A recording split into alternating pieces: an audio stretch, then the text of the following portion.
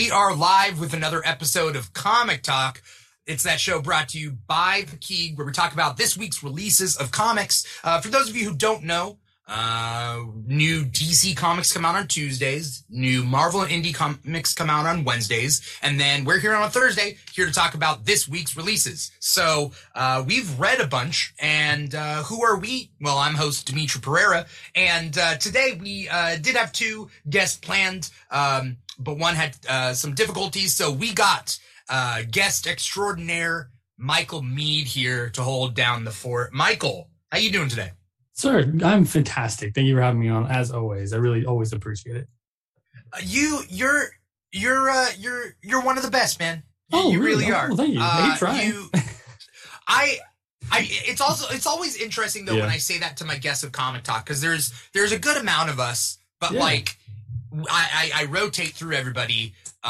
So everybody is great, of course. You have an amazing crew that comes on. Like, I have not had a single complaint about anyone you've ever brought on. They're all great people, actually, and extremely informative, which I love too. Not only are they entertaining, but their knowledge base is vastly amazing. Like, it's great. Yeah. I mean, it's only the best for Comic Talk. I feel like so I can't say that like I dislike anyone. But that's good. Yeah. If I disliked them, I wouldn't have them. You would on think, the show. Right? Maybe you just want like this, like crazy, other side opinion, right? You're like, let's put someone on that wants to do like devil's advocate over here or something. I don't know. Oh, I would hate that. I would too. I don't know. I'm trying to help out here, I guess. But yes, all your guests have been great. All of them. Yeah. They've been awesome. So you though, on the other hand, I feel like I get to see you once a month, and it's always a pleasure to have you. So thank you so much for coming on.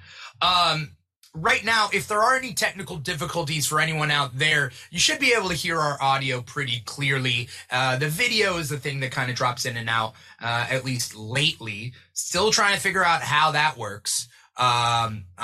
Is it so much to ask for a 30 frames per second frame rate? Is it really that hard? That's basic stuff. But, sometimes the internet doesn't want internet, as that happens. Yeah.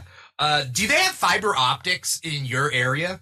Like fiber, whatever? Yeah. Of course, never where I want to live or can afford to live. But yes, they do have it. I had it when I was down in LA. I had Google Fiber.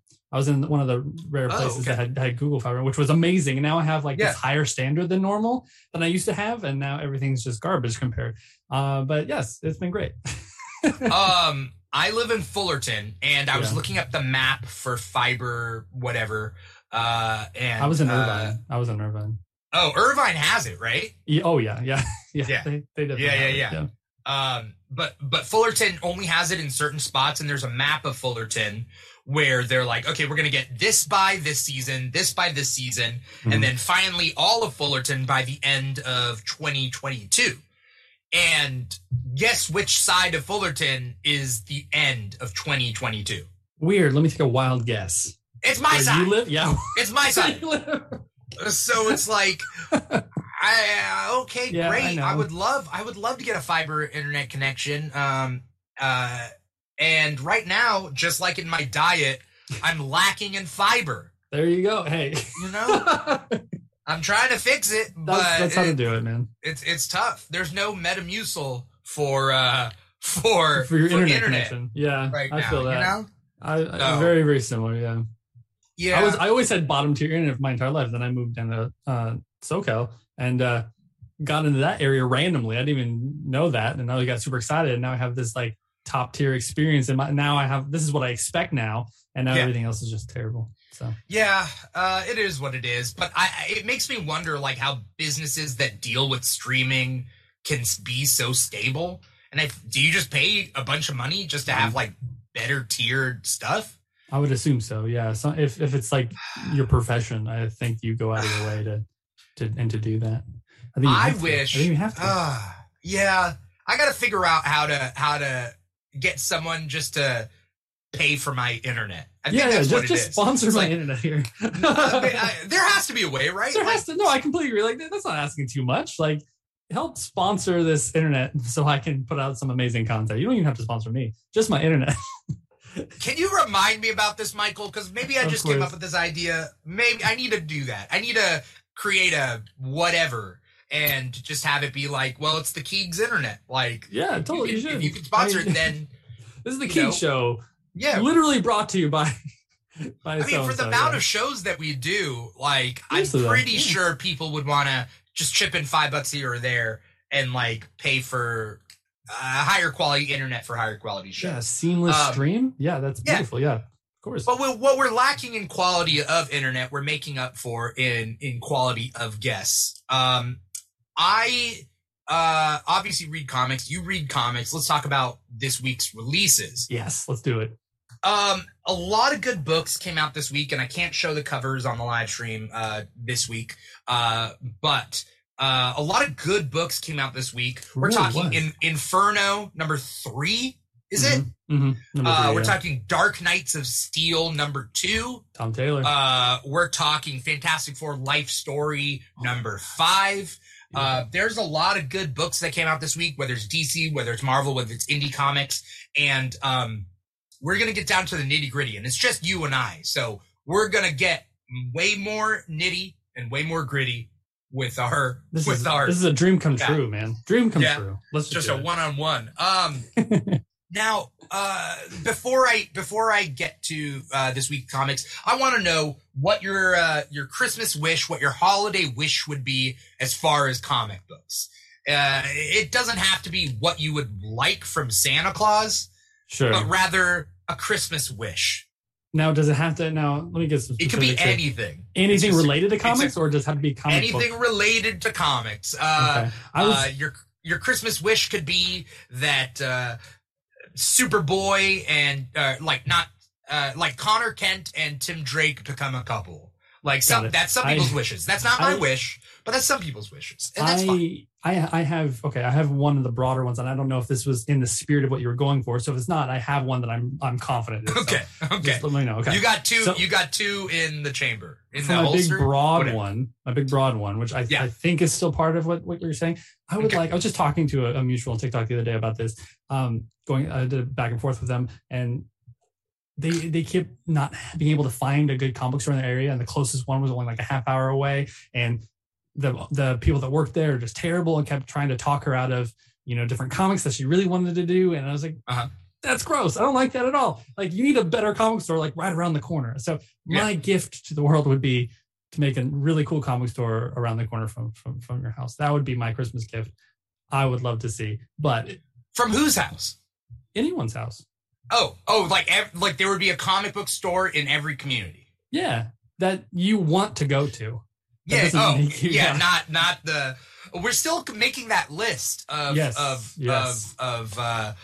safe and acceptable comic book stores that we know and that we can vouch for. Yes. But that's almost like asking for world peace, Michael. I know. That's what I was saying. I have another one. one. That's a good one, and I thought so. It was going along with I was just having this big conversation with her, and I literally go to like all these comics whenever I go somewhere. I literally go to at least like 2 or 3 stores if they're in the area, and more times than not, they're not that great. And so it really frustrates me. And so that's a big thing that I would love to, because I kept saying to her, I was like, I would put a comic store right next to your house, I promise, and it would be amazing. I promise you. But so that would be my big one. But yes, if we're gonna go comic related, all right, let's tone it down a little bit. Let's get a little selfish here. Okay. I guess you're getting 2 Christmas wishes, so that's. I guess so. I guess yeah. All right. That's what it is. One or the other. No, I don't have to have 2. Pick one. So here we go. I don't know. I would love to have a Nightwing, Starfire, Barbara Gordon story, like all 3 of them, that didn't really simp so much over Nightwing. Like if it was more well balanced, I would love a more well balanced like story between the 3 of them. Usually it's like Nightwing and Barbara or Nightwing and Starfire, and none of them really mix too often, but I'd love an overlap and see what that dynamic would be in like a more balanced and healthy, less toxic environment. I think that'd be fun. Okay. That would be my wish. Because you recently did a TikTok, because you do great TikToks. You did a TikTok about Starfire and Barbara, but not including Nightwing, right? Kind of like, well, he was more like the friend. Like he ended up being more of like the cool dude that they hang out with every once in a while. You know, Right. like I think that would be fun. But that's more of like a personal headcanon, I guess. I don't know. I just like those two characters. I think they're really awesome, strong, big, awesome female characters that I think too much are tied to Dick Grayson. And this is from like the biggest Dick Grayson fan of here. Like they're tied too much to him. You know, like they have their own really strong identities that just need to be pushed forward into like the limelight and the prestige and up front. So I think that'd be really fun. Have we ever seen them team up? Like not in a world's finest sort of way? Because that would be kind of the dynamic, right? But they've never teamed up and battled, to my knowledge. I don't know. Yeah. I hope if someone knows, let me know. I'd love to read that. But I know they've interacted. Like one of the ones that come off the top of my head, the Nightwing annual issue 2, like was showing like Dick Grayson and Barbara Gordon's like life together, and she like interacts with Corey every once in a while, but just like in passing, never like actually teaming up together. Yeah. Okay, interesting. I think, it would be cool to see them team up, and it would be like a world's finest dynamic, right? I think so too. Yeah, that's probably what it would be like. And it's almost like those characters fail the Bechdel test on their own by linking their identities to Nightwing, right? It would be exactly. It would be exactly like a world's finest, like original world's finest, because the original world's finest had Batman, Superman, but then also Dick Grayson, Robin was there a lot too, and so like it would literally be like a original like Golden Silver Age world's finest. It would be phenomenal. Yeah. I think I'm gonna piggyback a little bit off of this, but I'm gonna expand on it. I guess my Christmas wish, my holiday wish, I'm not when it gets past Christmas, I'm gonna do New Year's resolutions. So that's a whole different thing. That's a whole different one. But Christmas wish would be, I would love for an all-female DC title. Now, I'm stating it like that because I know that Birds of Prey used to exist, but Birds of Prey also used to be like a on the street, like street level female heroes, right? And I would love for Birds of Prey to come back. I would. Me too. But also, like, I would love A-Force to come back in Marvel, and I would love for DC to have their own all-female, wide variety of powers title. Sure. Because they could do it. Like we've seen on Young Justice, there's that episode where all the girls are hanging out and like they're fighting crime together. And like, why wouldn't they all hang out? All the female heroes could hang out just as likely as like an all male group, right? Yeah, exactly. And I mean, I would love that. Even for example, your Birds of Prey example, which is a perfect one. Like even that, like wasn't about just being, we're all female, so of course we're on a team. No, it just made sense for those individual characters to be together. Because even in later Birds of Prey issues, like there was dudes on the team. Hawk was on the team, like for a little bit. That's right. So and Savant, right? Yeah, exactly. It was Blue Beetle was a very prominent guest. Ted Cord was in the in the original one. Was a frequent guest helper, team up guy all the time. So it wasn't really necessarily even be like we're all women, we should be together, which you can definitely do, but I loved it more because like just the team itself made sense. Together, they worked together, they interacted together so much, and they became a family themselves, which I loved. Yeah. Who would you put on? Well, okay. Would you rather have a Birds of Prey, just a new Birds of Prey title, or would you rather have like an all-encompassing, all-female kind of Justice title? Let's just say. Sure. I mean, if they can do it, you know, like I would love that. I would love first off a Birds of Prey. Like literally one of my favorite comic books of all time was the original Birds of Prey one, even like the later ones. I love that series. I think it's extremely underrated. And it's already praised quite a bit for it, especially with the Gail Simone run part of it. But like that I would having like a Justice League focus like that. I think that would be amazing. I would love to see something like that. But unfortunately, there's not too many like big galaxy like that could take on a big like universe threat. Female characters that would fill out of Justice League yet. So we need more. We need to either like level some up or make some new ones like to really fill out that team really well. I think that would be phenomenal. There's some amazing ones for sure. Like was it Vixen was on the team for a while pre 52. Vixen, Dr. Light. You know like so. There was some amazing ones. And Zatanna, of course, and Wonder Woman. Right. I mean, you can literally get like Oracle. You can get. You can get. I love that she's more prominently being Oracle now. Yeah. Which I think Barbara Gordon's more taking a role. Like now she'll like be like a backup Batgirl, which I think works amazingly. I think that's really, really cool. But yeah, now that she's more Oracle centered, I think you can make her be like this, like the team strategist and organizer and keeping everyone in contact with each other. I think that'd be really cool. Yeah. But I mean, think about the lineup: Zatanna, Hawk Girl, or does she go by Hawk Woman now? Is she still Hawk Girl? There is Hawk Girl and there's Hawk Woman. Okay, which one's the one character on the Justice League right now? Hawk Girl. Hawk Girl. So I mean, we're talking Hawk Girl. Yeah, Shayera Hall. Yeah. We're talking Hawk Girl, Wonder Woman, Zatanna, Supergirl, Starfire. Why don't we graduate? Like, just promote Starfire to the big leagues.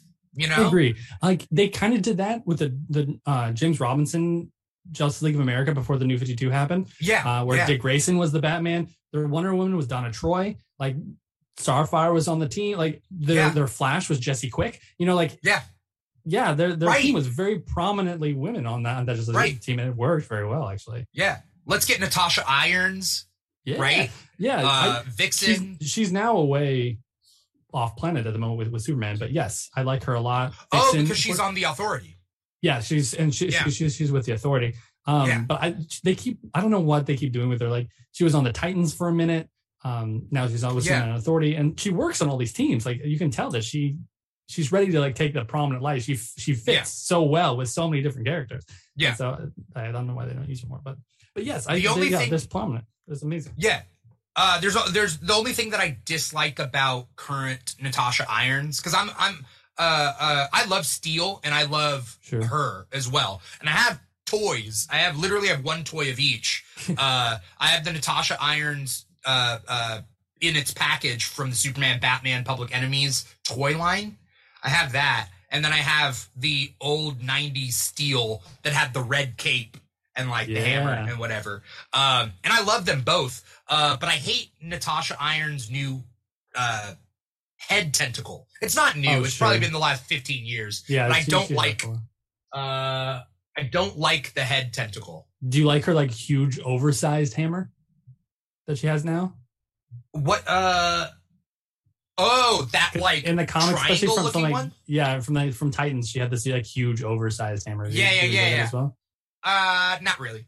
Not really. I like the classic hammer. Like that the big, like a little bigger sledgehammer. They would have. Yeah, exactly. Yeah.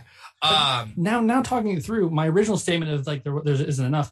I am completely wrong. Now that we're talking it out, there's plenty of them. There's plenty of like galaxy defending female characters actually in DC. Like, that would be phenomenal. There should be a female-led Justice League. Right, and then put Fire and Ice on there. Sure, like give them some like spotlight, because though Fire and Starfire being on the same team would be kind of funny. It would be a little funny, yeah. Because one is clearly more powerful than the other.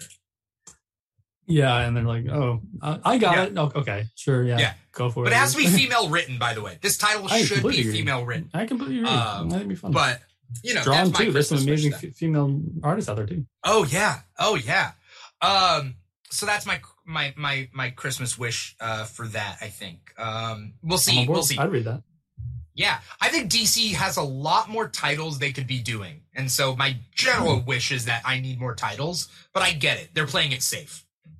They definitely are playing it safe. Like that's the typical DC strategy. Marvel always throws out stuff, and because they rely very heavily, because people will buy Marvel just because it's Marvel. So they'll like, here's this and here's this and here's this, and people just buy and no problem.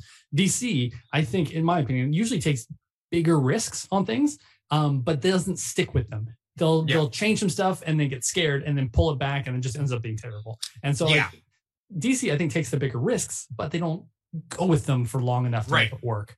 Marvel's just like, here's Marvel, which is great. Right. I don't get me wrong, half my books are Marvel, so I'm not trying to hate on Marvel here, but that's typically what I've seen, at least working in the comic retail industry. Yeah.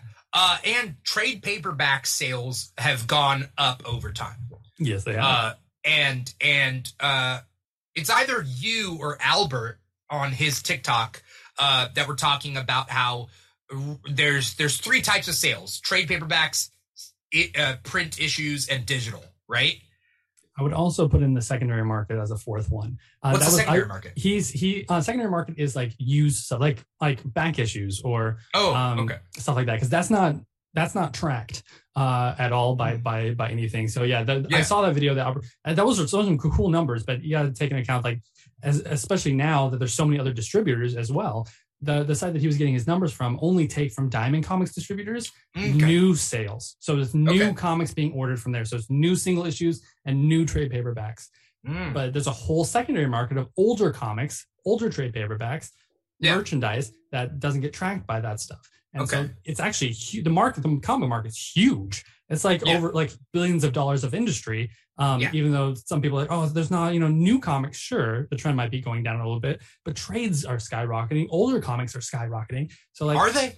Yeah, older comics, sure, for sure. Oh. Like the pricing on everything just keeps going up and up and up and up because people in a speculative sort of way, in a spec market, or in a actual consumer way. I think it's a lot of both, to be honest with you. Okay. They're like the higher end books, so like anything Golden Age, and then like Marvel Silver Age and DC Silver Age keys and stuff like that. Those, of course, are always the speculation market, but it's not just speculators that are buying those books. Collectors keep getting those books, like, and hence drives the market more and more. So back issues, I think, are also holding up the comic book store and the comic book market as well. Yeah, so that's a big thing as well. Plus, all the other distributor numbers are a thing now, because DC has their own, Marvel now has their own, a lot of indies have their own. So there's a bunch of different markets out there for sure. This conversation, we'll get past this, but it also reminds me of another series that I want to do with the Keeg. And right now, maybe this is the first, I'm just throwing this out there. I don't even know how many listeners or viewers we have that's going to listen to this, but I want to do another comic book related show called like Comic State or something, where it's just different topics each time. Sure. And I think there's enough to talk about. Like totally. This show is all about staying current with comics, but if we want to talk about like comic sales or comic adaptations, just like the concepts of comic adaptations and stuff, I think that we might be able to do that on a regular basis, maybe, or like a bi-weekly basis. Yeah, it's fun. There's so many. First off, opinion pieces, and then you can just run straight numbers about what stuff's being written and sold and bought and what people are enjoying on that aspect. So there's a bunch of stuff. Yeah. The question for this week's comics, though, is new stuff. What's your pick of the week? My pick of the week has to be Batman 118. Not gonna lie. Was it really good? I wanted to get to it because it's a new start after Fear State, right? Correct. If anyone's been looking to jump into Batman, now is the time. Issue 118, brand new creative team. Josh Williamson takes over the writing. Like, it just blew my mind. Maybe I was like literally like throwing, like not like trying to not get overexcited about it. And so I wasn't giving enough credit. But as soon as I read it, I am so hooked. There's so much more. And it's not what you think of going into a Batman story. It's a lot more detective feel to it, which I like. They're bringing back Batman Incorporated, which I think is really, really cool in such a cool way. And the ending just blew my mind. So it's really cool. I wanted to read it because I had stopped. Okay, so when Infinite Frontier started, I was trying to read everything because everything was a fresh new start. And it was the continuity, roughly, that I had grown up with, right? Like, it's the combination of things and seeing these characters come back, and Cassandra Cain is back and Tim Drake is back, and great, awesome. But then Batman went into Fear State, and I was like, I'm not a fan of Scarecrow. Scarecrow might be my least favorite Batman villain. Your least favorite Batman villain? Oh, okay. Mostly because I hate the idea of these things aren't real. We're going to face our fears, but these fears are a hallucination. So it becomes this whole like hallucination thing. And I don't know, it's a one-trick pony. Is it just me?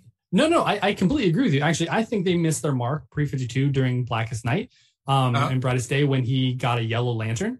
Lantern ring. I think they missed the mark a little bit there where they should have taken him outside of Gotham. I completely agree with you. Where he never really sets up anything crazy. I mean, he did in Fear State. Like he capitalized on what the Joker started with the fear in the city, and then just went with it and got people even more. Oh, after Joker War? After Joker War, yeah. Yeah. But I think I like what we were going with this, and I completely agree. If they actually gave him a Yellow Lantern ring and made him more powerful, I think that would have been terrifying, because then they're real. They're constructs. They can affect you. They can touch you. They can hurt you. So like, I think that would have been really, really cool. Right. They kind of backtracked on that. They took it away. It would be cool to see, but the problem is, how do you stop him from being too OP? Oh, he would. No, he straight up would. He would just probably like, I would have written him that he's like, this is, there's now a universe that I can scare. I'm going to go out into the universe and scare everybody. And he just, maybe a fight between him and Sinestro of who's actually the King of Fear, like who can actually do it. So like, that would be fun. I think that's what I'm saying. I think Batman, he's done with Batman. I think he can branch out. Okay, interesting. Also, the fact is, like, Titans season 3 had to deal with Scarecrow, I was tired of that, so I was like, I don't want multiple fronts. All right. So you're saying this one's a good jumping in point for 100%. Yep, you don't need Batman to know fans anything out there. I'm sorry. For Batman fans that want to find an easy point to jump in, Batman 118 is that? It definitely is. You don't need to know anything going from the past. It really rehashes some stuff with the Batman Incorporated, but it's really good on introducing what that is to new readers. And then the story is brand new. Like it really kind of doesn't bounce off from what happened in Joker War or in Fear State. It's really it's a brand new story. This is the time if you're looking to jump in for Batman. All right. I need to read it. It was on my list of things to read. I didn't get to it. My pick of the week is, and this one's a tough one. There were so many good titles. It was a good week. I'm going to tell you what all the nominees for my pick of the week are, and I won't talk about them specifically. I'll pick one and then we can get back to it. Okay. So one of my nominees is Batman 89, number 4. One of my nominees is Dark Knights of Steel, number 2. Mm-hmm. One of my nominees, I'm looking through my list right now, is Inferno, number 3.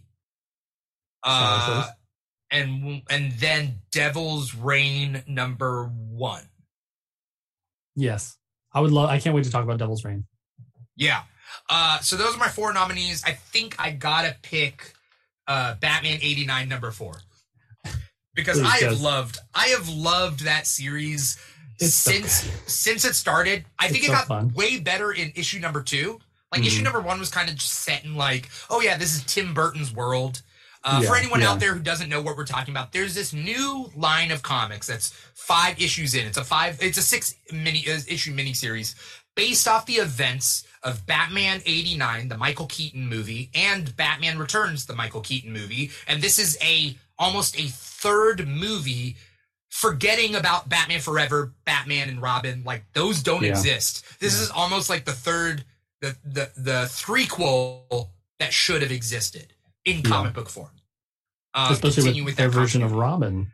With their version of Robin, yes. Yeah. So we see that version of Robin, which is not Chris O'Donnell. We see Billy D. Williams' version of Harvey Dent and his fall into Two-Face.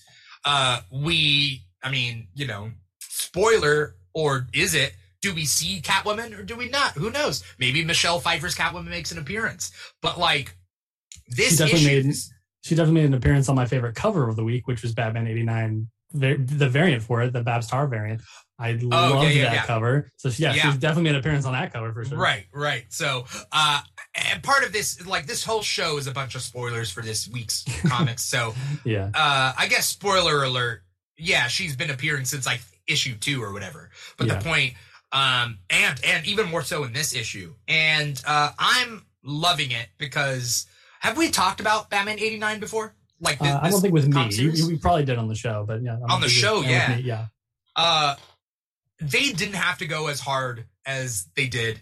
They didn't have to tackle class problems and race problems in Gotham, but they are. Gosh. They didn't have to do all that, but like that's what I'm living for. Like, why not? Yeah, why not though? Like they of course no comic book has to. Like, should you be doing that in like a My Little Pony book? I don't know. Maybe. I don't know. Even then, I don't like. Yeah, I think if you have a really talented writer, like this book, in my opinion, isn't anything too crazy. It's not going to change the Batman lore game or anything like, but it's extremely entertaining. It's a really fun book to read. And yes, they did go really hard on it, and it doesn't bother me at all. It's really cool. Right.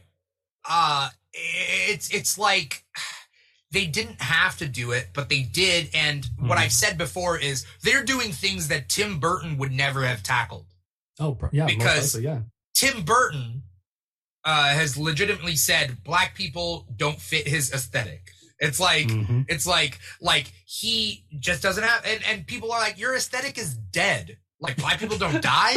Like, you know what I mean? It doesn't make sense. It doesn't make sense. I didn't even try to unpack that. I was just okay. Well, okay. Anyways, what? Yeah. So he wouldn't have tackled this subject matter in a third movie had he done the third Batman movie. But like the comic is. And they're dealing with race and class relations in Gotham. They're dealing with Billy D. Williams, again, being a black Harvey Dent, and how that would differ.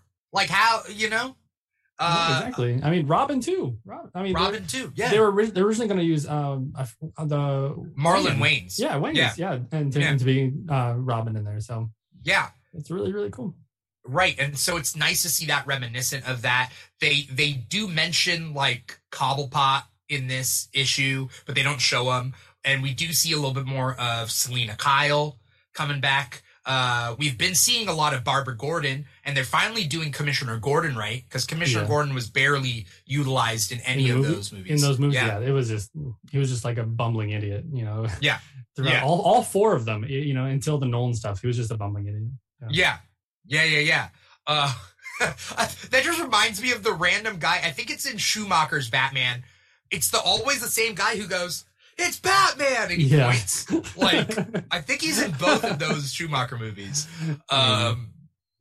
Every citizen of Gotham in those Schumacher movies deserves what's coming to him. Oh, no, for sure. They're all terrible people. Yes. 100%. And they know it too. They're like, it's fine. Yeah. I get it. So Batman 89 is my pick of the week. And Good I think choice, we both picked Batman titles for our picks of the week. I don't know what Albert's pick would have been, but I know, maybe I wanted to hear. Yeah. Next time. So as far as other comics that you read, was there a really bad comic that you read this week? A bad one. I have a guilty pleasure one that I don't think a lot of people would enjoy, but okay. The Archie Holiday Magic one. I just love Archie, and it's nothing. Yeah. It's a really bad book, but I love it. It's because I love Archie, and it's about him having this like really weird fever dream about life with either Veronica or Betty during the holiday season. He's always having those fever dreams. He is. He needs to freaking choose, for crying out loud. Yeah. Stop having those fever dreams. Live in real life. Come on. But really, if I'm being critical about it, it's terribly written. The art isn't that great, but it's a nostalgic. It's a nostalgia thing for me. I like it. I collect a bunch of Archie and Betty Veronica stuff. Oh, okay. Really fun for me. But yes, it's probably a really bad comic. Yes. Yeah, I don't know whether you know this, but like I grew up on not DC and Marvel comics. No, I didn't know. Because my dad, because I mean, when you're really young, you just like it's what your parents either allow you to read or what they read, and then you pass down to you. And my dad grew up on Archie comics. He grew up on Tintin, and he grew up on Asterix comics. I don't know if you know Asterix. Of course, Asterix. I mean, those are very big, like European comics. Is your dad European? Yeah. No. No. But European comics are big in Sri Lanka, right? Oh, are they? Okay, and cool. So and even as a kid, when we would travel to Sri Lanka, like every other summer, we would stop in like Thailand or whatever, and there's like big like swap meets of like stacks of Archie comics, and it's just like, okay, you just buy a bunch. I didn't know about I Archie, get to take them on my trip. Yeah, that's phenomenal. I didn't know Archie was crazy popular, but I know with my travels over in Europe, Asterix and Tintin are like huge. Like, ridiculously big. Like there's so many people over here that don't know either one of them. Like especially Asterix, but like especially over there, it's just like a common thing. Like Asterix and Tintin, it's cool.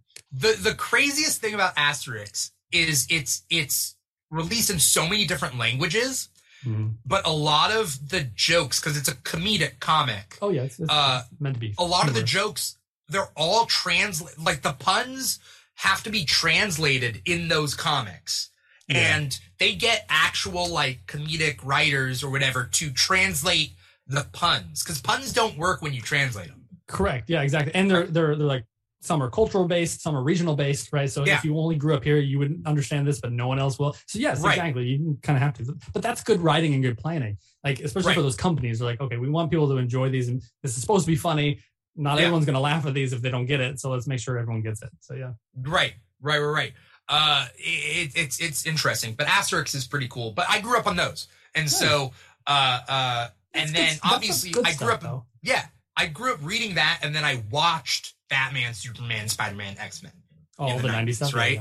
Yeah. So that's where I was getting my superhero stuff. But as far as like reading print comics, it was that stuff. And so I forget where I was coming from this. Oh, Archie. Yeah, I have some Archie. You know, and I get that.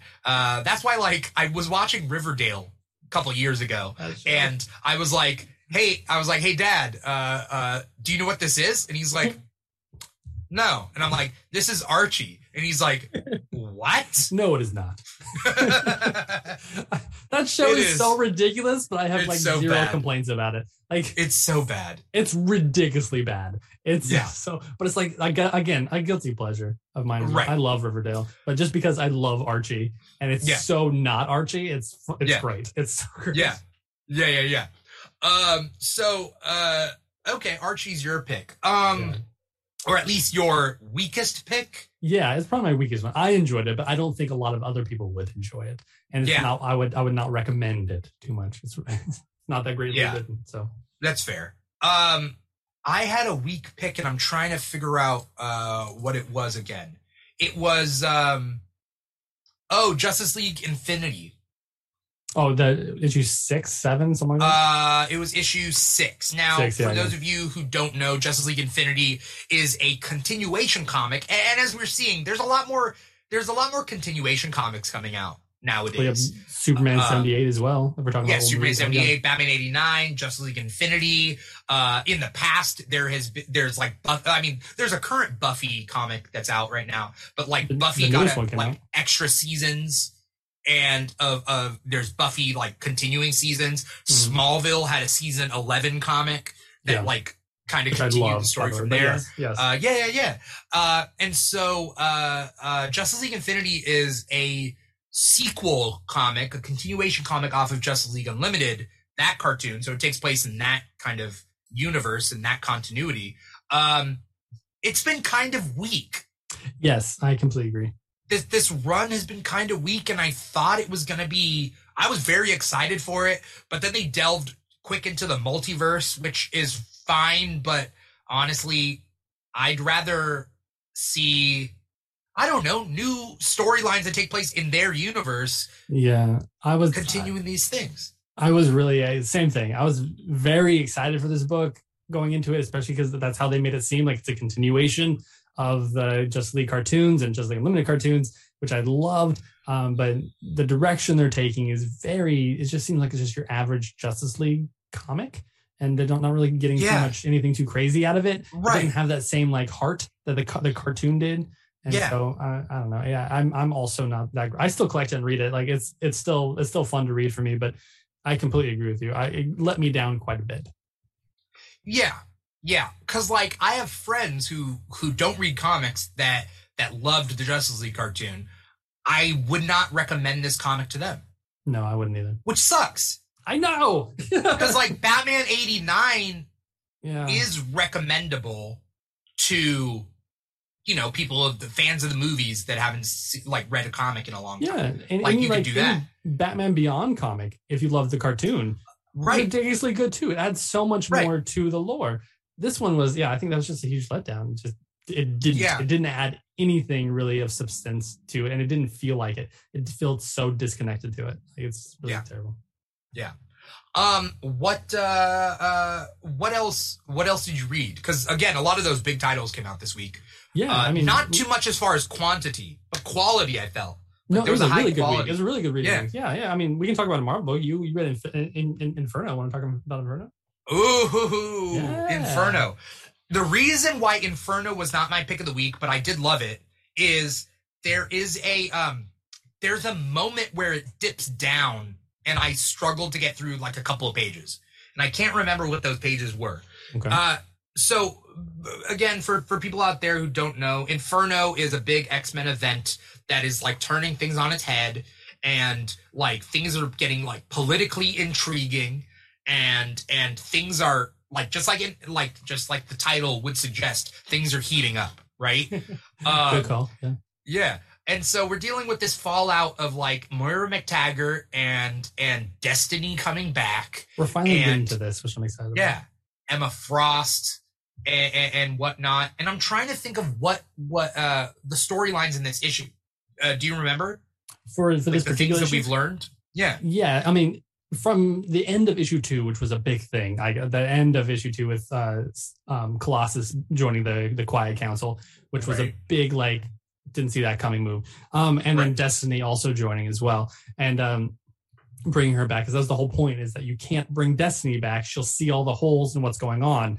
And Moira and McTaggart and Xavier and Magneto's like big plan for the mutants. Yeah. But Mystique was like, screw you, I'm going to do it. And she did. And so this particular issue is seeing the fallout of that big reveal and the big mix-up of the Quiet Council. Emma Frost being, being let in to Magneto and Charles' actual plan, even though they said she was going to be a big part of it. So that huge thing, and learning that all this was made by McTaggart's power, which is a ridiculously OP power, because which really I think really shows that very well in this comic, how powerful she actually is. Because they're like, oh, can't we just get rid of McTaggart? No, if you kill her, all this disappears, and she just starts. The timeline over. Resets. Yep, which is interesting. Over. No one else does. Yeah, it's weird though, because in the Marvel multiverse, we have alternate timelines, we have all that stuff. Mm-hmm. But are we saying that literally it all starts from her? Not the multiverse, but at least the alternate timelines of that timeline. Correct. Yes, that's her power. That's her power. Right. She controls all that. There are multiple timelines. They're all different futures and things like that. But hers is the main one. Whatever she's in is the main one at the time. Right. And so that timeline doesn't continue to exist after she's dead. Correct. It's done. Yep. Well, as far as we know, right? I mean, sure. Yes, of course. They can always add to it, or something happens. Of course.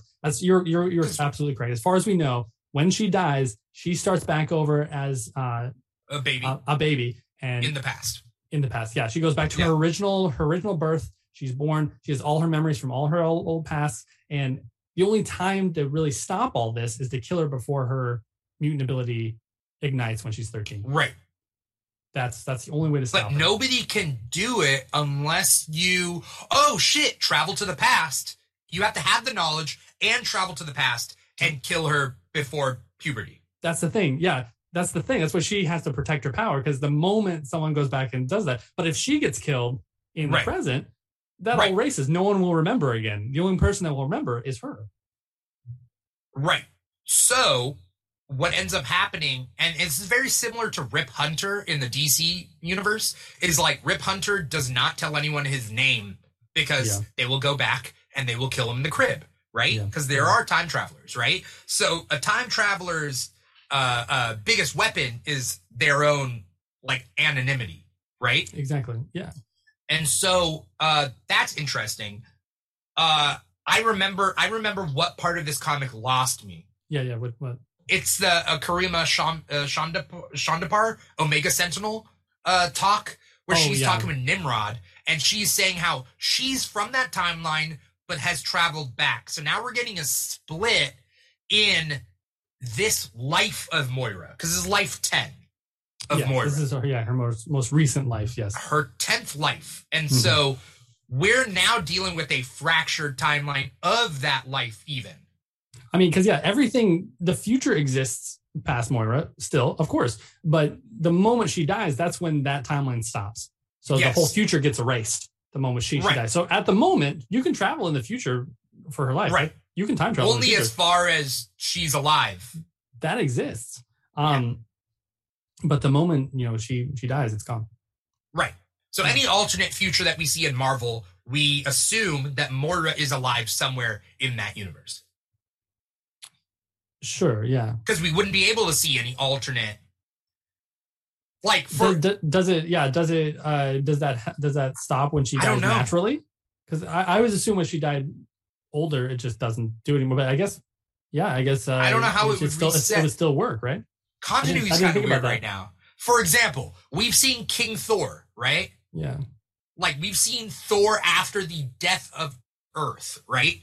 Like, we've seen, like, in the Thor titles. Yeah. And so, are we to say that if that happens, then Moira is somewhere in that universe still existing?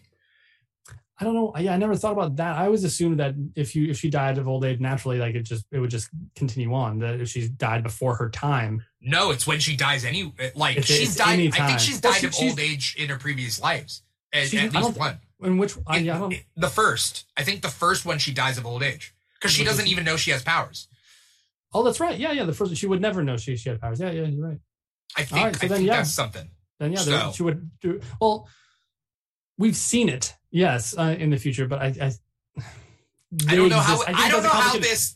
I think it exists while she exists. With Marvel, the future and past exist while she exists. So I don't think she necessarily needs to be in the future.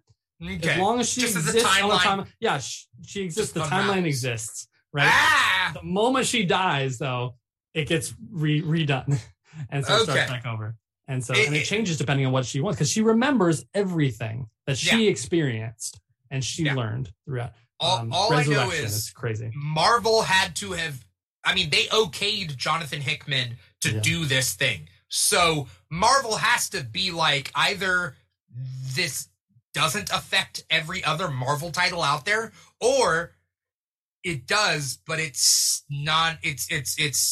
It doesn't need to affect it. You know what I mean? No one notices. No one. Yeah, it doesn't really. It's not that big of a deal. So whatever Hickman has planned, I know he's moving away from it, but his ideas are going forward. Yes, that was a big thing people were worried about, because he has planned out for a whole nother arc, but he won't be writing it. But the writers coming on are using his template to move forward with what's going on. Right. But, He said he always knew Act 1 and Act 3, and that Act 2 can go on for however long you want it to go. Yeah. But this particular issue, we're dealing with the fallout of the reformation of a new kind of quiet council. Emma Frost is kind of figuring out her place on what she's doing. Like you're seeing where she's like kind of like being forced to be her own outcast. You're like, well, I can't trust anyone else now. I'm my own team. Kind of thing, because was it Destiny and Mystique are trying to find. It's very political, which I love. I love this kind of thing where like everyone's trying to work each other without trying to work each other. And Mystique and Destiny in this issue are trying to find out like who's actually on their side, like what's going to happen. And it's really cool. And then they learn the truth and make Taggart as well. Emma Frost shows them what's going on. Which I thought was the craziest move. It's messing everything up. Things are falling apart. Magneto and Xavier brought Emma Frost into their fold too late. It was like too late. And they knew it was dangerous. That's right. They said, but it's also dangerous because they didn't trust her. Because Emma Frost has been trying for years to be an ally, to be trustworthy, and people still don't trust her. And I get that. She feels betrayed. She also wants to be in charge.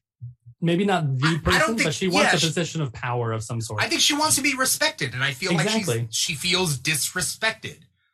Correct. And keeps getting lied to, and that's the big thing. Like she keeps getting lied to and keeps getting manipulated.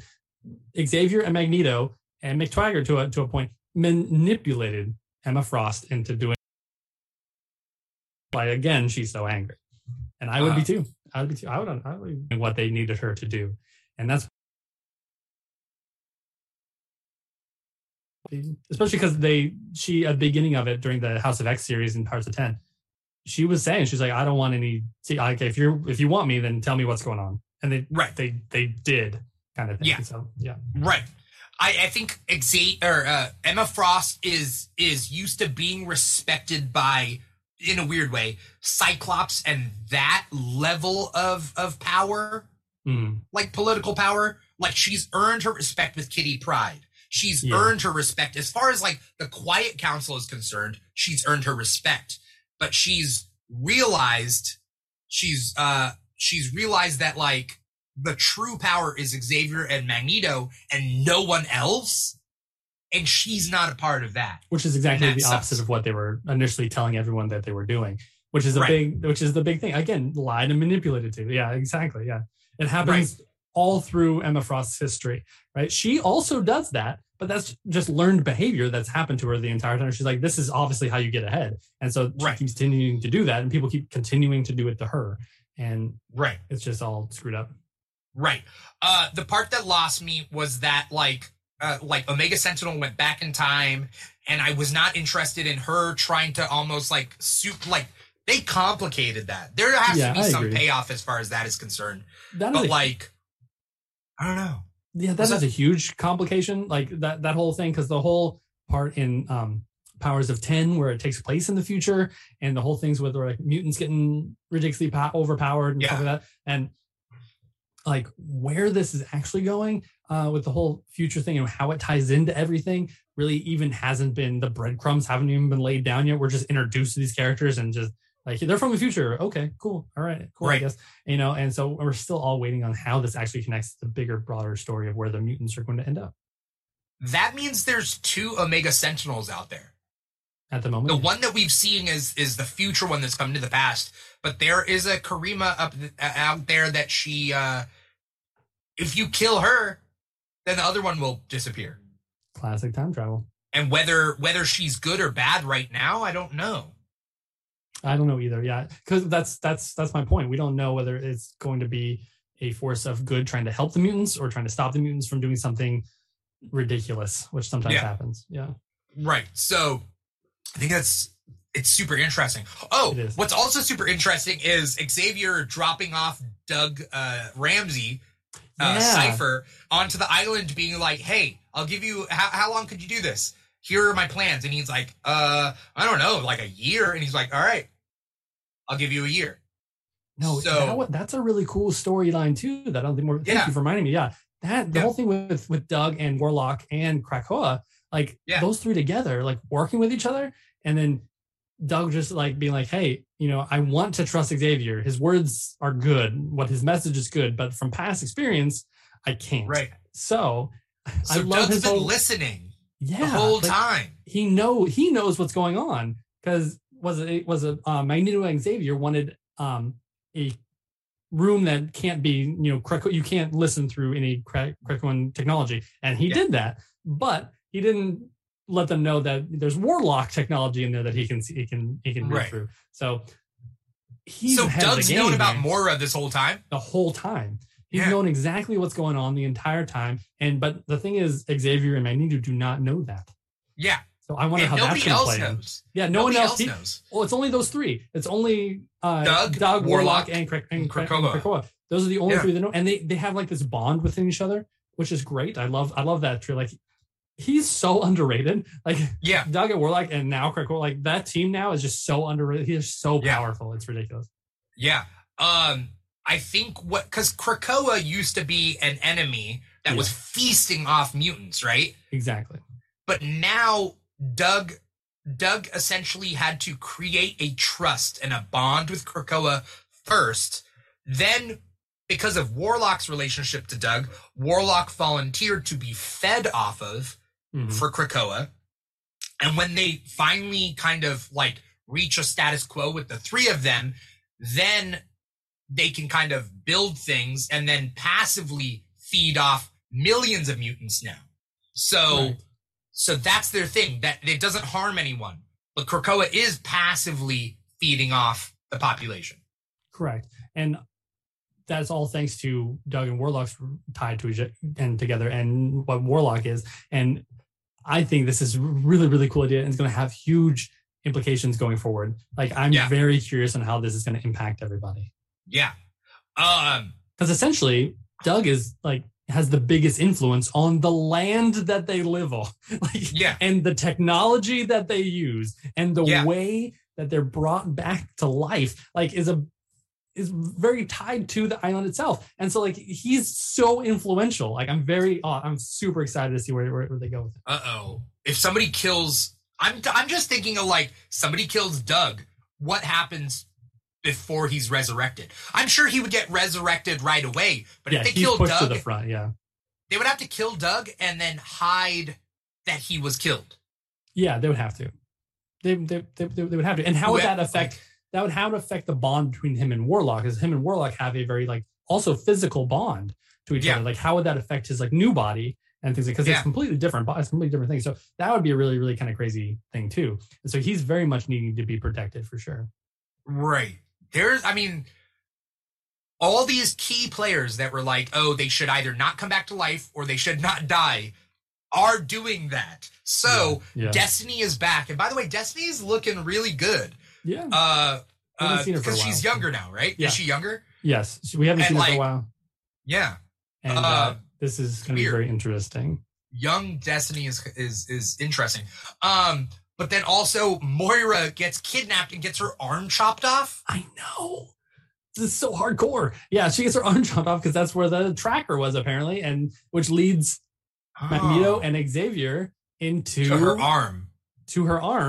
And exactly where was the trap by Mystique, and because it sends all the Nimrod people, Orcus people. They're not all Nimrods, right? No, but they're not Nimrods. Sorry, but whatever they're doing with them. But yes, right. So Moira's been kidnapped, and that's because Mystique and Destiny told Orcus, right? Mm-hmm. But Emma didn't. But Emma knew that by showing them that something's gonna happen. Like, let's see things burn. Like, I mean, that's kind of the thing, right? Yeah, but Emma was warning them that you can't kill her. Like, you can't kill McTaggart, or all this goes to crap. But kill her before, right? Destiny and Mystique did past life. They made Pyro burn her alive, right? Like, so it's not entirely if they kill her, they hold the whole like, we can end all this right now. Now they have the power. Right. So it's no, but they won't kill her, because until you can send a message to the new refreshed timeline, like, they would lose all their memories, like, because they get restarted. No, that's what I'm saying though. They don't seem to have a problem with that. One of her past lives, that's exactly what happened. They have the capability of doing that, like to go to that edge and to be like and see it and be like. I don't think they want to do that though. I'm not saying they only if it gets really bad. If it gets really bad, then that's their out. Do it. Yeah, they have the ability to do it. We've seen it happen before. They have the ability to do it. Do they want to? Probably not. But if they're pushed, they can go up to the line. Mystique is totally fine going over that line. Mystique was not there when Destiny killed, right? Or was she? She was there. She was there. Yeah. Oh, she was there. Mystique was in the chair. Mystique was like walking behind her. Mystique was the one that told Pyro to burn her alive, make it slow. Okay. All right. Either way, Krakoa is it's a crazy read. It's getting interesting. Hellions, the new Hellions comic came out, and I didn't get to read it. Did you get to read it? I didn't read it. I picked it up. It's in my pile, but I haven't read it yet. I love Hellions, but like, it's Hellions number 18, and supposedly Madeline Pryor is back, and that's all I know. That's all I know. And it's a fun read. It's just because it's all the misfits and the angry people were having to work together. It's really, really, really cool. Right, and they've really made up. They've made up. Basically Grey Crow. They've made him into an actual good character. Yeah. I mean, if you try and with any of these characters, if you try to make really push, make them well developed, I think it's really, really cool. That's like, that ties in with my belief that like, there's no bad characters. Any character could be made cool. Even dorky villains like Kite Man have a place. Like, you just have to have a good writer. I completely agree. I mean, it was a really fun character in Tom King's runs, Kite-Man specifically, and then also in the Harley Quinn animated series. He's actually a really fun character, and has as silly and stupid as he may appear, he's actually quite a deep character as well. Of course, you just need to put a good writer, good artist on anything, and it'll be pretty nice. Be worth reading. Be worth reading. That's why when people say who is my favorite character, like I do have my favorite characters, but if somebody says who's my least favorite character, I don't know who my least favorite character is. Yeah, because there's so much potential in all of them. Right. Because I would say like Punisher. Yeah, but I read Punisher. Good choice. Yes, I agree. But mostly because of who he stands for in fandom. Yeah, because I think his a lot fans. I think a lot of people take the Punisher in a wrong way. It's supposed to be like what not to do. And people are like, yeah, go Punisher. Like, no, Punisher's not someone to celebrate. Right. It's psychotic wish fulfillment. It's not just wish fulfillment. It's like, oh, are you a psycho? Then obviously that's what you. I think I just made a video about this the other day because a customer asked me at my work, like, oh, what's the newest Punisher series out right now? I was like, oh, we haven't had one for a while. And I was very happy about that, actually. I was like, I think we need a collective break from the Punisher at the moment. Right. It's kind of hard to tell his story without being, I don't know, just a story focused on him for a while. It just seems wrong nowadays, in my opinion. So in these last couple of years, I think give Punisher a rest. Give him a break right now. He can show up in someone else's book every once in a while, but like having his own series focused on him, I don't think it's that great of an idea. Right. Something that always was is like I mentioned on a past episode. If Punisher when he kills drug dealers, drug dealers that are just dealing drugs, do they deserve to die? No. Yeah, because he's so black and white. The Punisher, there's no gray area for him at all. I made the comparison about how like they both stick very well to their mission, both Punisher and Batman. However, where Batman is humanized by his family and his interaction and his relationships, Punisher refuses to have any relationships. And even if you think he does, he ends up breaking them for his mission. He doesn't care. It's fine. No, I read this Punisher story a long time ago, and I was like, oh my god, they're making him better. And he fell in love with this Bob Moss's wife, daughter, and she was like, let's run away together. And actually, at the end of the story, it turns out he was just using her to get to the mob boss, to kill the mob boss. And then the Rick Remender series, when he has his beard, like he has like another teammate, a girl Punisher kind of aspect there. She admires him, and they work together and they team up. And I thought, oh, cool, maybe they'll bring some humanity to him. Nope, he ends up, going against her too. Like that's his mission. And you need that gray area to be like a decent human being. Right now he's just killing her. And that's the one thing I liked about the Ultimate Universe Punisher is that he knew at the end that he would punish himself. He'd kill himself at the end. Like he's like, I would be the last person because I need to be punished at the end. Like all this killing, you can't do that. And that's what I liked about that version. At least it was aware of what it was doing. Like at the end of the day, I will also need to be. I can't live. Someone like me can't exist. I didn't realize that it's been a long time since we've gotten a Punisher series. War of the Realms is the last one. I thought, the Kill Crew, and I'm totally fine. I didn't even think about it. And the customer's like, "Oh, what is it?" I was like, "Oh, I'm actually quite fine not having a Punisher series right now." Yeah, I do think though that Punisher Kill Crew or whatever that was when he was hunting ice giants. Yeah, I didn't mind that. No, because it was. I think that is a fresher take than him in our real world. It's too real. But again, that's kind of pushing off, making it more like socially acceptable because he was still killing things. He was still murdering things, like living beings, like he was still going around doing that. And so it made it's like any video game when you like, oh, I'm just killing aliens or I'm just killing robots. Yeah. Yeah. It's he's still being Punisher. Right. But I would say in my own head, I do think it's more acceptable that he kills giants than he kills human beings. I agree with that. But even in the Skull Kill Crew, remember the Skull Kill Crew? Skrull Kill Crew. Yeah. Basically, they were killing bad Skrulls, but they also killed one of the heroes. They were like, oh, he's a hero in disguise, and they killed him. He was one of the initiative. Mm-hmm. You know what I'm talking about? Yeah, I remember. I forget his name, but yeah. Crusader or something like that. And like he was a good Skrull and he dies. and it kind of shows you that, like, yeah, they're killing all Skrulls, but not all Skrulls are bad, and there are going to be innocent ones that die in the process. Punisher does not kill enough innocents, because I feel like not that they deserve it, but that they don't deserve it and have to deal with the ramifications.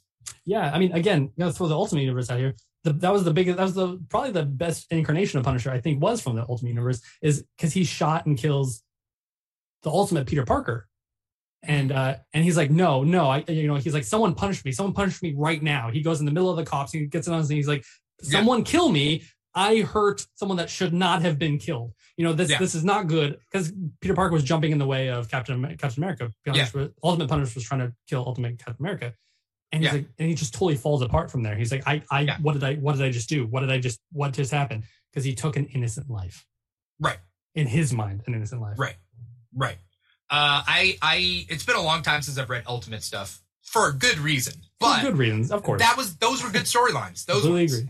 Yeah. There was a part where Ultimates was coming back up again, and I was like, yes!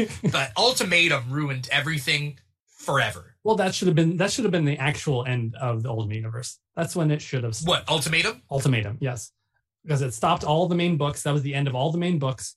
They all were going towards this one big end. So many heroes died in so many terrible ways, and that just kind of should have been the end of the Ultimate Universe at that point. But it was a money-making thing. Exactly. It made a lot of money, and so it's like, let's continue on. And they had they got all new creative teams that had no real direction. They didn't know where to go, and so Did you like Devil's Reign, by the way? Did you read it? Yes. Okay. Yes. We talk about Devil's Reign. Let's talk about Devil's Reign #1. Sure. A continuation off of Chip Zdarsky's Daredevil run, but now it's a mini-series to kind of close everything, or to start a new status quo. I'm not quite sure. Something new, because there's also going to be a new Elektra Daredevil miniseries coming out as well. Which I'm excited about. That's the huge thing about Zdarsky's run, which I love.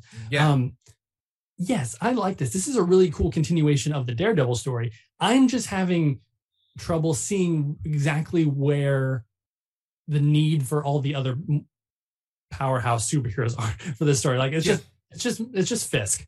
You know, like, if this was a cool, like, Daredevil miniseries, like, I get that they're all in New York. They're all like all the New York heroes are together, and that's cool. But, like, so far, the only big problem here is that Fisk is trying to set a new New York law that affects superheroes. Like, it's a specific New York law, right? It's very, and they mention it's very similar to, like, Civil War and the Registration Act. Tony Stark, it is very similar. Tony mentions that, and then you can't do that, and they have their own, like, police force that's going to happen. Thunderbolts. The Thunderbolts, yeah. But like I said, I'm having a little hard time seeing where the powerhouses come in, like the Fantastic Four, Iron Man. I know he's running for mayor. Cool. Yeah. And the story is good. I'm very excited to see where they go. And I'm just hoping they focus a lot more on Daredevil and his interaction with Daredevil, both Daredevils, and where their interaction with Fisk. Because with both Spider-Man and Captain America and Luke Cage and Jessica Jones, like, these are big powerhouses, and, like, just taking on the Fisk, like, where's the real challenge here? You know, like, I don't. Yeah, I think their whole point is they can't attack Fisk. He's a political person now, right? Yeah, like he's in the public eye. They can't just, like, punch him. That's why. Well, that's exactly what Tony Stark was saying. He's like, well, we got to hurt him where it hurts, and I'll just be mayor now. You know, I have the fun. No, I don't want Tony to be mayor. I know. That's what I'm saying. I'm legitimately confused on where this book is going. I'm excited for it. I want to continue reading it. I think, first off, the art is beautiful. I love Zdarsky's Daredevil run, and leading into it, this is a really good flow from that series into this one. It connects seamlessly. So if you've been reading that, you're going to love this. I'm just waiting to see on where the need for all the powerhouse heroes are in regards to that. So we'll see. It is very reminiscent of Civil War to a point where I'm like, do we need it again? Yeah. But, like, I mean, it's nice to see. I always love to see Captain America fight against fascism. Like, of course. You know, I love it too. I thought Miles's mask was going to get taken off, but then Captain America saves him. right then and there. Do you like Miles Morales' new costume? No. Why not? I love his new costume. I think it's. I don't like the high turtleneck. Yeah, I don't like it, and I'm not a big fan of that. And somebody else made a new, either designed a new one that I can't tell whether it's actual promotional art for Into the Spider or Enter the Spider. What's the new one called? Across the Spider-Verse. Across the Spider-Verse. Is it the black one with the spray painted symbol? Yeah. But I think somebody either designed a new one for it. I can't tell whether it's official or not, but it looked cool because it looks like a full, like Colleen Wing's tracksuit. Sure. The full onesie kind of tracksuit. And it has like the sneakers in it. And it has like a red stripe down the side and it's all black. It was way better designed, whether it's real or whether it's not. A way better design than the current Scarlet Spider. Not the Scarlet Spider, but that's my problem. Miles Morales' new thing looks more like Scarlet Spider than it does Miles. And so this design that I saw is a little bit better. And sure. I think it's, pretty cool, But I have no problem with it. But I see your point. I definitely see your point. Which part? Which point? Your point about that it doesn't seem so Miles. Yeah. I like it definitely, but yes, I can concede to that it doesn't give off very Miles Morales vibes. Yeah. All right. Yeah. I think both Miles and Spider-Man specifically should have form-fitting costumes with no added stuff, baggage. Like, is the sneakers okay? Sneakers are cool. I like the sneakers. Okay. Because Colleen Wing has sneakers built into hers also. Yeah, I think the sneakers are cool. I like it. Yeah. I'm more of a fan of built-in sneakers than external sneakers you put on.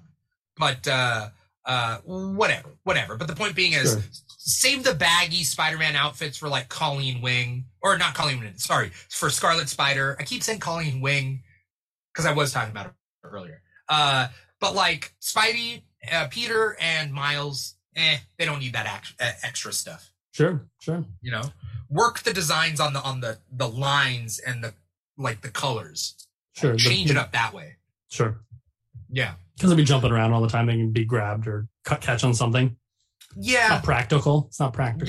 Yeah. Also, the more layers you put between his skin and the ground or the walls or whatever, like, does it work still? I don't know. Yeah, no. I always, whenever I try to guess on Spider-Man powers, someone always comes back, be like, actually, it can go through any kind of material. Okay, all right, well, but does that mean but it's fine. He could hold a stick and stick anything to the end of that stick? Right? I know, yeah, right. Like, is that how his powers work? Yeah, it shouldn't, but I'm sure you can make that argument. Right. Can he touch a wall and move a painting on the other side of the wall? No, but he shouldn't. Sure, right. He shouldn't be able to, but I can see where people can make that argument. Yes. Right. So we need to know. These are the questions. These are the real questions. Yeah. Come on, Marvel. I need to know what is going on. And right. Can you imagine that party trick? I didn't think about that too. I was just like, he's sticking to the wall with his butt. Like okay. Yeah. You can just stick anything. Any part of him is just sticky. So it's fine. Right. Yeah. Right. So yeah, I'm interested to see where Devil's Reign kind of I am too. continues. That was my and why this needs to be a miniseries and what's the effect, right? Exactly. Yeah. What's the long-term ramifications of what's going to happen with this? Right. I'm excited to see where it goes. I think the first issue was very well written. Like I said, the art was beautiful. Flawless transition between Daredevil and this one. And so it's worth reading. Those were just my little criticisms that I read. Yeah.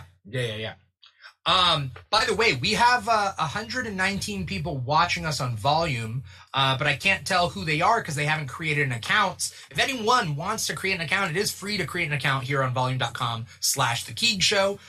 You can create an account and then chat with us in the chat because our chat is pretty dead right now, but there's 120 people watching us. So they're just haven't created accounts yet. So create an account and chat with us here, especially if you like this sort of thing. And then while you're at it, follow us on social media.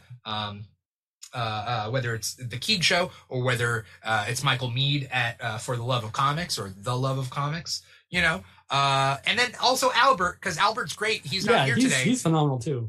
If you're watching the live stream, you can see Albert Loves Comics. You can follow him on TikTok and Instagram as well. I'm trying to think of like the other comics that came out this week. The Dark Knights of Steel. You want to talk about Dark Knights of Steel? There it is. Yeah, here we go. Dark Knights of Steel number 2.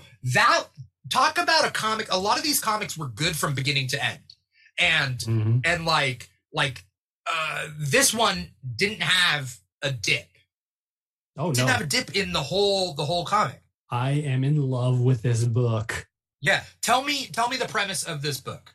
Okay, sure. So far, what we know for the first 2 issues, this is a Elseworld kind of story. That's like Marvel's kind of What If. This is DC's Elseworld. Like it's their own little thing. It's very much an aesthetic of like DC superheroes meets Game of Thrones a little bit. Yeah, with Dungeons and Dragons. With Dungeons and Dragons thrown as well. So there's 2 warring countries, 2 warring kingdoms. One by Jefferson, Black Lightning and his family, right? Those are the more Kingdom of Storms. Correct. Yeah, the magic users, people with an affinity towards magic and the Fae, they are over there because they were kicked out of the House of El land and kingdom because they're really putting a hold on magic. It's not good. You can't do it. It's very tied into Superman has a weakness against magic kind of thing. Yeah. Right. So they're in charge. It's what if the not just Superman came to Earth, but his parents came along with him, and during the Middle Ages kind of thing. So that's what it is, and we get this whole big thing about Batman, like the whole okay.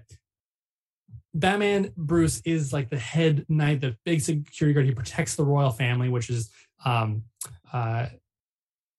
Jor-El and Clark and everybody. Like they're the royal family. They obviously still have their powers. They're very, very powerful, but Bruce is like the head knight.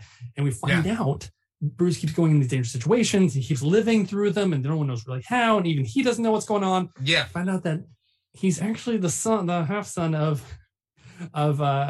Jor-El. And so Jor-El and Martha Wayne actually got together. And so we find this out, but then immediately he's killed. At the end of Jor-El is killed. Jor-El is killed. Thank you. Jor-El with an arrow to the eye.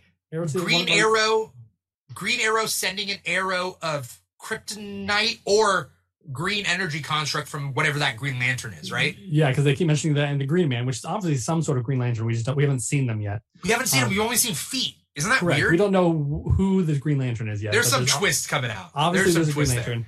Yes, and we saw Oliver Queen, Green Arrow. He's like this ranger kind of guy in there. And so this issue, Batman's on Chase. He tries to get him, and he gets captured. He cuts off his arm. It's crazy. Yeah. Very, very reminiscent of the Dark Knight Returns, which is crazy. Yeah. Oh, by the way, when Jor-El dies, Batman sets off heat vision into the sky. Oh, yes. Confirming what Jor-El was saying. Yeah, right. Exactly. And keep in mind that Clark does not know that they're half-brothers. He thinks they're spiritual brothers in arms. But nobody other than Bruce now knows that he's the son of Jor-El. We don't know of whether Superman knows or not. Yeah. We don't know whether that's been a but thing. Alfred doesn't know. Alfred doesn't know because the Els and the Waynes were very close. So Bruce's parents and then Superman's parents were very close. So they all could have known what was going on when doing whatever they were doing. And so, but as of right now, yes. So far, all we know is that Bruce knows that he's the brother. No one else knows. Yeah. Yeah. We see like Harley Quinn is the court jester for the House of El. Mm-hmm. She is on the side of quote unquote good, their side at least. She's not locked up. But then we also see Jefferson. Oh shit! Okay, so in this issue, word of Jor-El's death has to be sent by foot, right? So word of Jor-El's death gets to what we would know as Kara Zor-El, but it's actually in this universe the daughter of Jor-El and Lara. So Superman has a sister, and she's Supergirl. I forget her name. Zor-El. It also starts with a Z though. Okay. Yeah, I forget exactly what it was. Yeah. But yeah, it's not Kara. No. but she's on Themyscira. Yeah, she's on Themyscira with Wonder Woman, who is her lover. Yeah, they're together. Yeah, she's training over there. Lois Lane comes and is like the messenger, and they know each other. So I don't know if she's tied to Clark at all. We don't know that because this is the first time we've seen her. And but they obviously know each other. She knows Lois Lane knows Hippolyta, Wonder Woman's mom, and they go to see Diana and and she goes crazy because Supergirl is very torn with grief. She flies off as soon as she was told that her father's dead, and so and the ramifications of that. Oof! Oh man, that was So Jefferson in this universe, he has Anissa. Obviously, he has who is his other daughter? Anissa, and it's Thunder and Lightning. It's Anissa Pierce. It's I'm gonna have to look this up. But he also has a son now, and he has a son in this universe. Yes, who has weather powers, and he says himself, he's like, there hasn't been anyone in the Pierce line for a while that had weather powers. So, right. So we're dealing with 3 of his kids. One has thunder, one has lightning, one has rainstorm or whatever. Right, essentially, and he's dead now. He just, that's it. I love the whole thing with Constantine too. I have a feeling that he is working some sort of angle as Constantine usually does. He's not telling everyone everything, and I love it. I love it. But Supergirl shows up to Black Lightning's kingdom, and in the middle of the night, takes his son, the heir apparent, the heir to the throne, and drops him to the ground. Yes. It was crazy. That Constantine, is he playing both sides and something? He's the one who had a prophecy, and that's kind of what is caused this schism, right? Correct. He was the one that tried to talk Jefferson Pierce out of it too. He was we don't need to do this just because prophecies can go any other way. We don't have to do this. Yeah. And but he did it, and this is what happened. So Jennifer and Anissa. Jennifer Pierce and Anissa Pierce. And I had to look it's that just up. it's so the story's so intriguing. It just keeps getting more layered and layered with every issue. Given only 2's been out so far, but I've been loving it. Yeah. Side note, I think we need to have more kings and queens of color in fiction. Sure. The reason I say that is because Nubia over in the Wonder Woman comics is giving me big Storm vibes. Okay. And mainly the reason is they're strong Black women. Like her demeanor, how she herself? Except she's less confident than Storm is. Nubia has like doubts and kind of fears. Storm does not, or at least that we see. But on the same side, Jefferson Pierce in this comic, Dark Knights of Steel, is giving you Black Panther vibes. Sure. And basically, it's not that they're the same characters, it's that we rarely see kings and queens of color in these fictional things. So, like, they're all they seem the same because we haven't gotten too many of them. I can see your point. Yeah, that makes a lot of sense, actually. Yeah. And so they're just kind of vibing the same way, even if they're not the same character. And I think that's fine, but also not fine. And they're drastically not, actually. Jefferson Pierce, I mean, depends on how Tom Taylor's actually going to write him. But from my past experience with Black Lightning, he's not Black Man. He's not T'Challa. No. In how they act and how he holds himself. So but yes, I completely see what you're saying, because that I didn't initially have that comparison, but when you say that out loud, totally, I can totally see that. Yeah. And I'm fine with it for now, but I think that's a kind of thing, mostly because like a lot of Game of Thrones stuff, a lot of like Dungeons and Dragons, Swords and Sorcery, the genre tends to be just like white kings and white kingdoms, right? Totally. And so people can say what the difference between like Boromir and Aragon is, but like all the people of color are the same, it's weird. But I think that was a good decision with using Jefferson Pierce, Black Lightning, as so totally the different. king. I never would have thought. It ties very well into the character circles that seem to be running in, because Black Lightning was a huge member of Batman and the Outsiders, even leading it for a little bit, and so like having him be there, especially attached to Batman, I feel like those two are going to have a very interesting relationship moving forward in the comics as well. So I think that was a really interesting choice. I think it was a really good choice. With exactly along the lines of what you were saying, that there needs to be more representation and like more royalty and everything as well. They're comics. Do it. There's no reason why you can't. There's literally it was a left field choice, but it works really well. I think it works extremely well. I think and especially at the end of issue 2, when he hits her, Supergirl, with lightning, and she's just that tickled, and she flies off, and it's just like, the power difference between everybody is going to be insane. Like, a huge struggle. But that's why they had to like it was Oliver Queen with a kryptonite arrow, but the arrow couldn't go far enough to be undetected. So it had to be guided and protected by the Green Lantern construct, right? Exactly. That's kind of how it worked.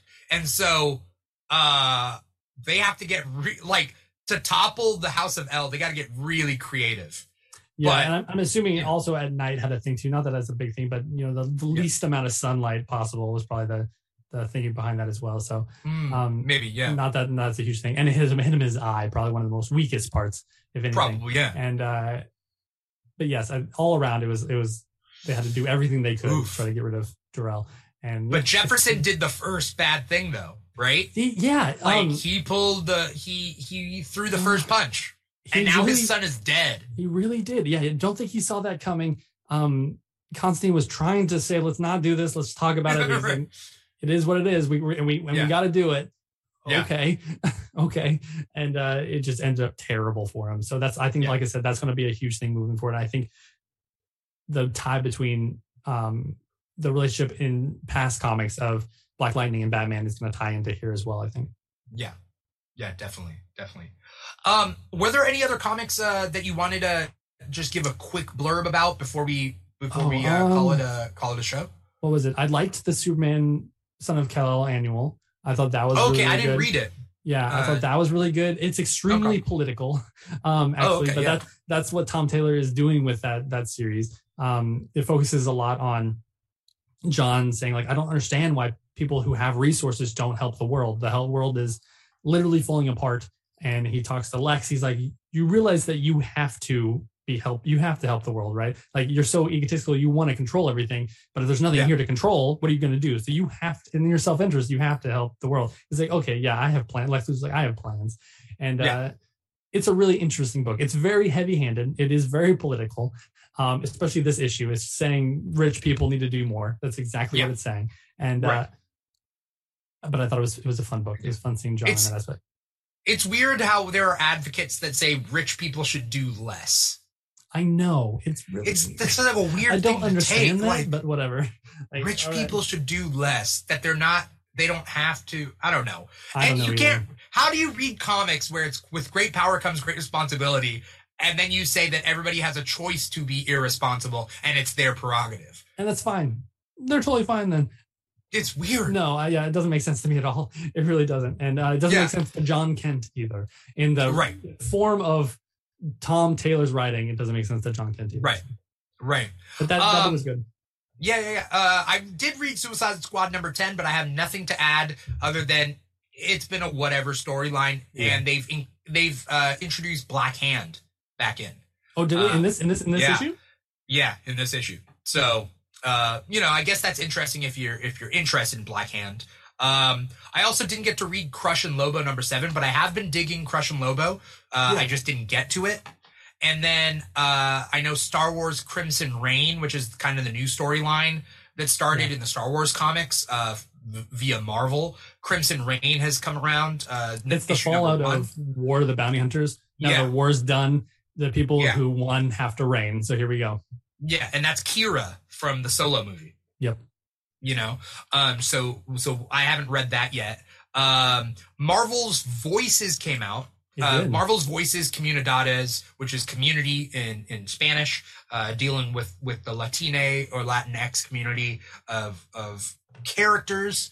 I read most of it, and it's interesting to get kind of a peek into Hector Ayala, which is White Tiger, the original White Tiger. And they have a lot of write-ups in it. And it's really interesting, even in a educational point of view, because they have some write-ups by the authors talking about the impact of White Tiger and his backstory and like how he affected Kung Fu comics, because he came around then. And I didn't know that. He was introduced by George Perez, actually. Oh, really? Was he? Mm-hmm. Oh, Fantastic Four Life Story number 5 was really cool and almost made me cry. But those type of storylines where people are getting ready for the end of the world always kind of makes me really sad. Yeah. There was what else? Oh, Captain America Iron Man. I did read that. That was okay. Right. We'll see where that goes. That was fine. It was nothing too crazy. It was entertaining. Yeah, they were just together to team up. Cool. Yeah. Nothing crazy. There was the Black Cat annual, Infinity Score annual. I didn't read that. Amazing Fantasy number 5 came out. I didn't read that. Love that book. If I could throw that book. That book I love it. It's really by itself. It follows 3. If no one's heard of it before, if you love fantasy stories, if you're a big D&D person and love any kind of high fantasy, this book is great. It follows 3 different storylines: Spider-Man, Black Widow, and Captain America get thrown into a fantasy setting. They're not from that world. They're from 616. They get thrown into this fantasy setting. And I thought at first there were just 3 different stories, but towards the very last issue, towards the end, you see that they all actually come together and they all fight together. Oh. They're actually all in the same world. It's really, really fun. It's really crazy. It's amazing. It's a really fun book. All right. So yeah, if any fantasy fans are out there, Amazing Fantasy from Marvel and Dark Knights of Steel from DC. Totally. Yeah. Good. Definitely worth it there.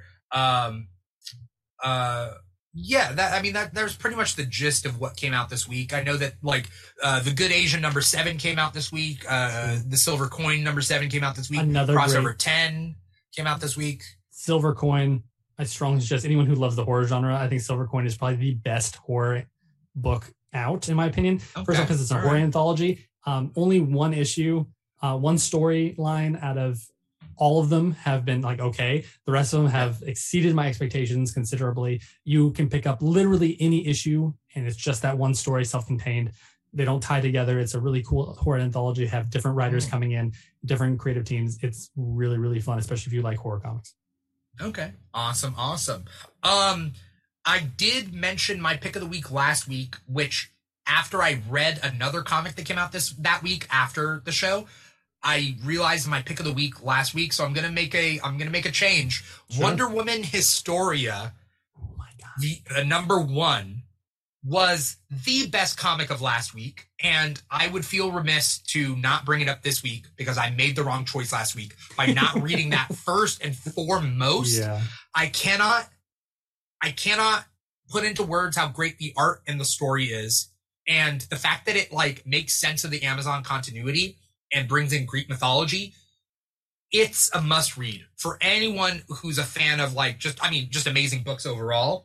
Or Wonder Woman or the Amazons or Greek mythology. I have a friend who loves Greek mythology, and I think I might get this for her. I think I might buy it to give it to her. And we've been waiting so long for this book too. It was completely worth the wait. They kept pushing this book back for a while. It's ridiculously good. I completely agree with you. I'm 100% with you on that one. Yeah, so that should have been my pick of the week last week because I didn't read it by the time that show came out last week. So it has changed. There we go. It has changed. So definitely go pick that up for anyone out there. It's so good. Thank you, Michael, so much for coming on the show and taking time out of your day to do this. I know this show has moved a little bit earlier in the day for at least for the month of December because I have shows because I'm in Charlie Brown Christmas right now. And I got a show after this. So once I get off of here, I run to the theater. Where can we find you, Michael, on social media? You got any plugs? You got anything coming up? I am on TikTok. That's my big account. That's For the Love of Comics, all one word. Instagram, Twitter. I'm all over the place. Facebook, I guess. And I do a lot of recommend videos, weekly review videos of new stuff coming out that I feel like need to be addressed and shown, and I don't want you to miss out on. And then a lot of older recommend comics and a lot of funny videos too. I do a lot of crazy stuff too, but nothing really crazy coming up to plug. But if you want to give it a follow, it'd be great. But the person you should be following is you, sir. I thank you so much for that. But you do amazing stuff. So anyone who's not following you on social media, your videos on TikTok, your Instagram, they're missing out. Like there's a reason I have you on the show. Yeah, there's a reason. I definitely appreciate that. But the way you get everyone together and be able to get all these different creators to get like different creators too, which is really cool. And so far, no one's had a problem with each other, which is great. Everyone's been amazing to watch and interact with each other. Yeah. So you know how to pick them for sure. Yeah. And I don't know, being able to bring us all together and then having your own amazing opinions as well. I love how much you read, and like it's really, really refreshing actually. So I thank you. Everyone should be following that in the Key Show. It's ridiculously cool. Thanks so much. The secret to finding guests that get along with each other is doing a good amount of research as far as like, are these people going to be cool? Like, are they, you know what I mean? And so it's like finding nice, accepting people. That's kind of the what the Keeg is based off of is, it's like you got to adhere to that. You did a really good one. I forget what it was for though, but it was like so many people on. It was like, what is it? 6-7 people on. Was that one show that we did? Was it, what were we talking about? And you remember, I forget what we were talking about, to be honest with you, but it was like 6 or 7 of us. All at once, and everyone was great. It was the Keeg back. I think it was the Keeg back, like season finale. Yeah, it was great. Everyone had a good time. Everyone was very respectful, and everyone had people had different opinions, which was great. But everyone respected everyone's different opinions, and I think it was phenomenal. It's been fun. The Keeg has been. I don't know whether it's too late to call it an experiment, because it was an experiment. I don't know whether it's still an experiment, but we're always experimenting with new things. Yeah. Thanks, Michael, so much for coming on. I do want to shout out Albert Aquino. He is Definitely. Albert Loves Comics on TikTok and Instagram. Go follow Albert there. He wasn't able to make this show, but he is loved and respected by everyone here. So thank you so much, Albert. Regardless of whether you hopped in or not, definitely go follow Albert as well. You can tell his love and appreciation of comics, and just wants to. I love that he wants to spread the word of all these amazing books so much. I love that about him. Yeah. For anyone out there watching us, you are watching us at least for today on volume.com. We do also stream on other days, or on other platforms, YouTube, Facebook, and Twitch as well. But not today. Today was just volume until I can figure out how this is going. That being said, we do have other shows. We have Comic Talk every Thursday, at least in December. It'll be 4 p.m. Pacific time. We also have the Hawkeye After Show, which has 2 more episodes left. We're trying to get a special guest for the final episode. I'm still working on that. But that is, you watch Hawkeye at midnight when they drop, and we go on at 1 a.m. Pacific time, and we do a little after show. So if you want to be part of the late night community, everyone's more than welcome to stop by. And then we got a couple of ideas and things that are going to be happening for 2022, so definitely stay tuned. Follow us on social media at The Keeg Show. Follow us on on Instagram at The Keeg Show, on TikTok at The Keeg Show. You could also tweet at us. We're on Twitter at The Keeg Show. And then listen to the podcast where we post the podcast on Apple Podcasts, Google Play, Spotify, SoundCloud, and iHeartRadio. So we're all over the place. If you want to find the Keeg in any way, shape, or form, you will find the Keeg. Either look up The Keeg or The Keeg Show on wherever you feel like we would be, and you'll probably find us. So thank you to Michael so much for coming on the show. Thank you to the audience out there for being a part of this grand old experiment that we call the Keeg. I'm your host, Dimithri Perera, and this has been another episode of Comic Talk. Take care, everybody. Peace out.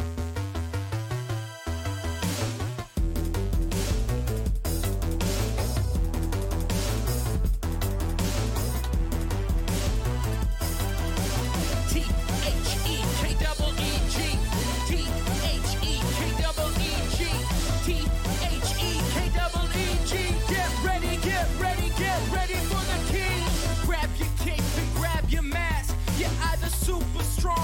super fast. Gotta beat the boss and get the loot, cause it's the king, and we got geek news.